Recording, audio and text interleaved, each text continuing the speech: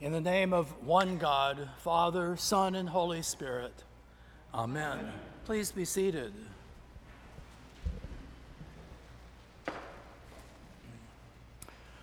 Well, today marks the beginning of my 10th and final program year as your rector. As you can imagine, this is a bittersweet time for me. Where have the years gone? There's a sense of loss of which I am reminded by today's stories of the lost sheep and the lost coin. But I also have a sense of anticipation and excitement for what the future may hold, both for me personally and for St. Paul's. For those who may be new or not be clear about what is happening, I'm bumping up against the mandatory retirement age.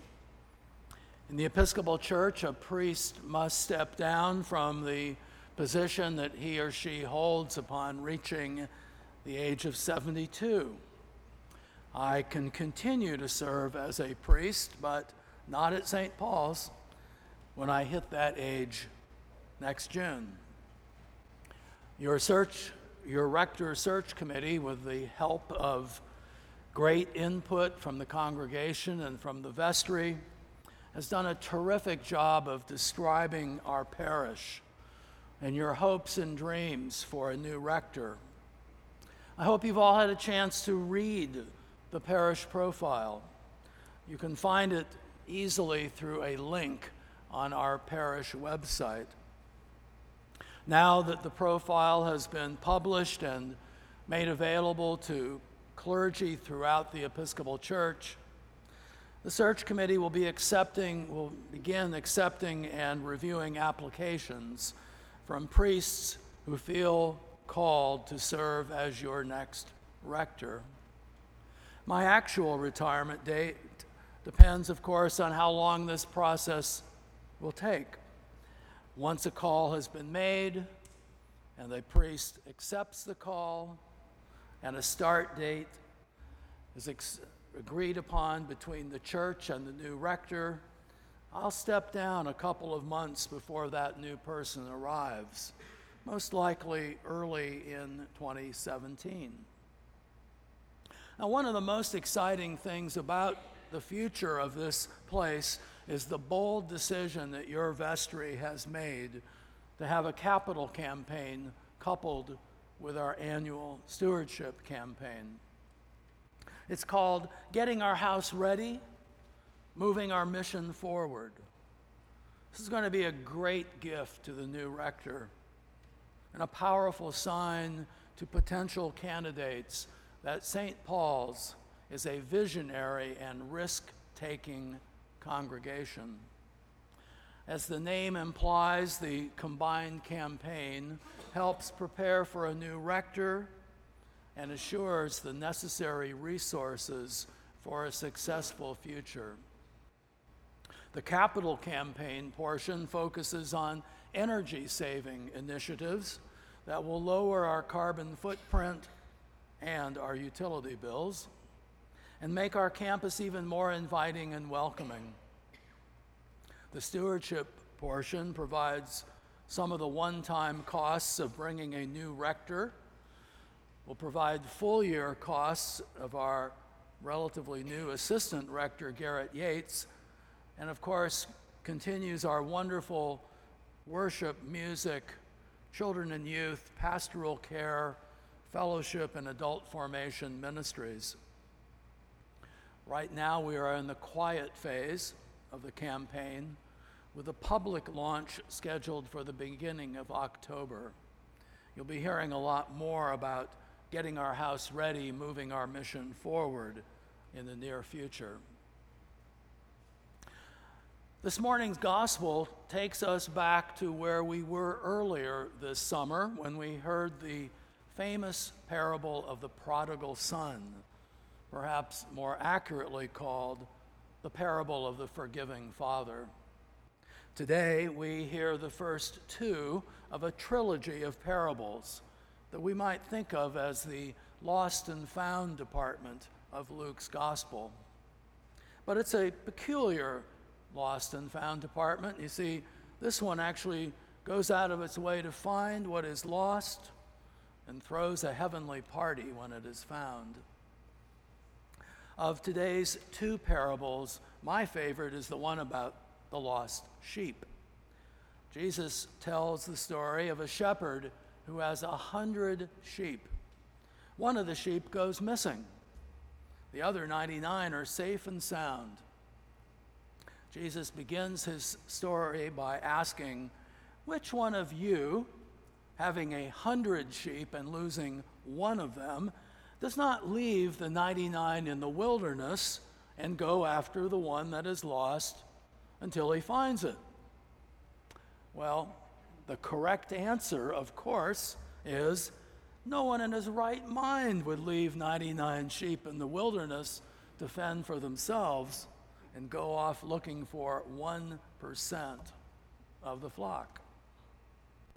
But Jesus isn't in his right mind by human standards. He's in his right mind by heavenly standards.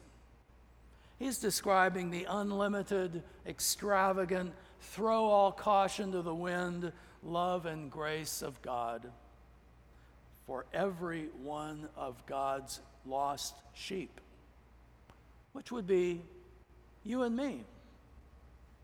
And when God finds us and brings us back from having wandered away, God throws a heavenly party and invites the angels to dance in divine celebration.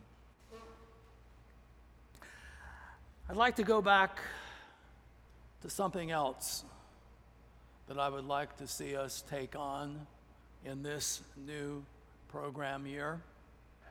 It's something that's been weighing heavily on my heart this past summer, and most recently really was brought home to me as I visited last week the Statue of Liberty and Ellis Island in New York Harbor. I'm referring to the refugee crisis. It's a human catastrophe of truly epic proportions. According to the United Nations, there are over 60 million displaced people in the world, the most we have seen since World War II. It's a little hard to get a handle on the exact definition and number of who is displaced and who is a refugee. But we're all too familiar with the tragedy of millions of refugee families, most of whom include children.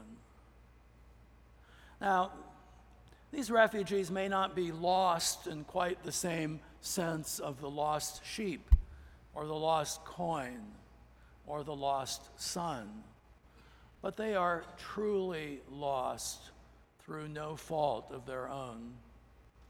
Victims of war, for the most part, in places like Syria, Afghanistan, and Somalia. Of course, as Christians, we're called to care for the orphan, the widow, the alien. We're called to seek and serve Christ in all persons and to respect the dignity of every human being. Jesus calls us to feed the hungry, welcome the stranger, clothe the naked, care for the sick. And like the lost sheep, God wants us to do everything we can to rescue these lost people, to be the good Samaritan when others walk by and ignore the tragedy, to be bearers of God's extravagant and unlimited love. I'm praying that we might develop a response here that could include sponsoring a refugee family, either on our own or in partnership, perhaps, with another parish. You may know that the Episcopal Church has a proud tradition of serving refugees and migrants, and I believe we should continue that tradition. It won't be easy. But Jesus never said it would be easy to be a follower of him. Some might say, well, what difference could it make? One family in the face of millions needing resettlement?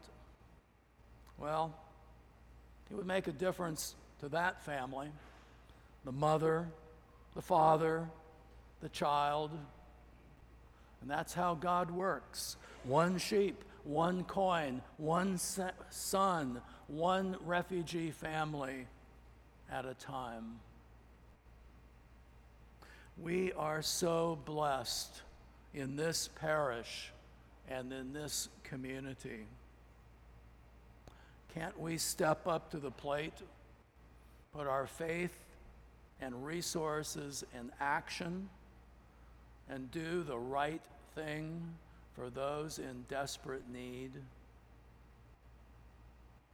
Won't you join me in thinking, praying, and acting on this call that I think we are experiencing from God?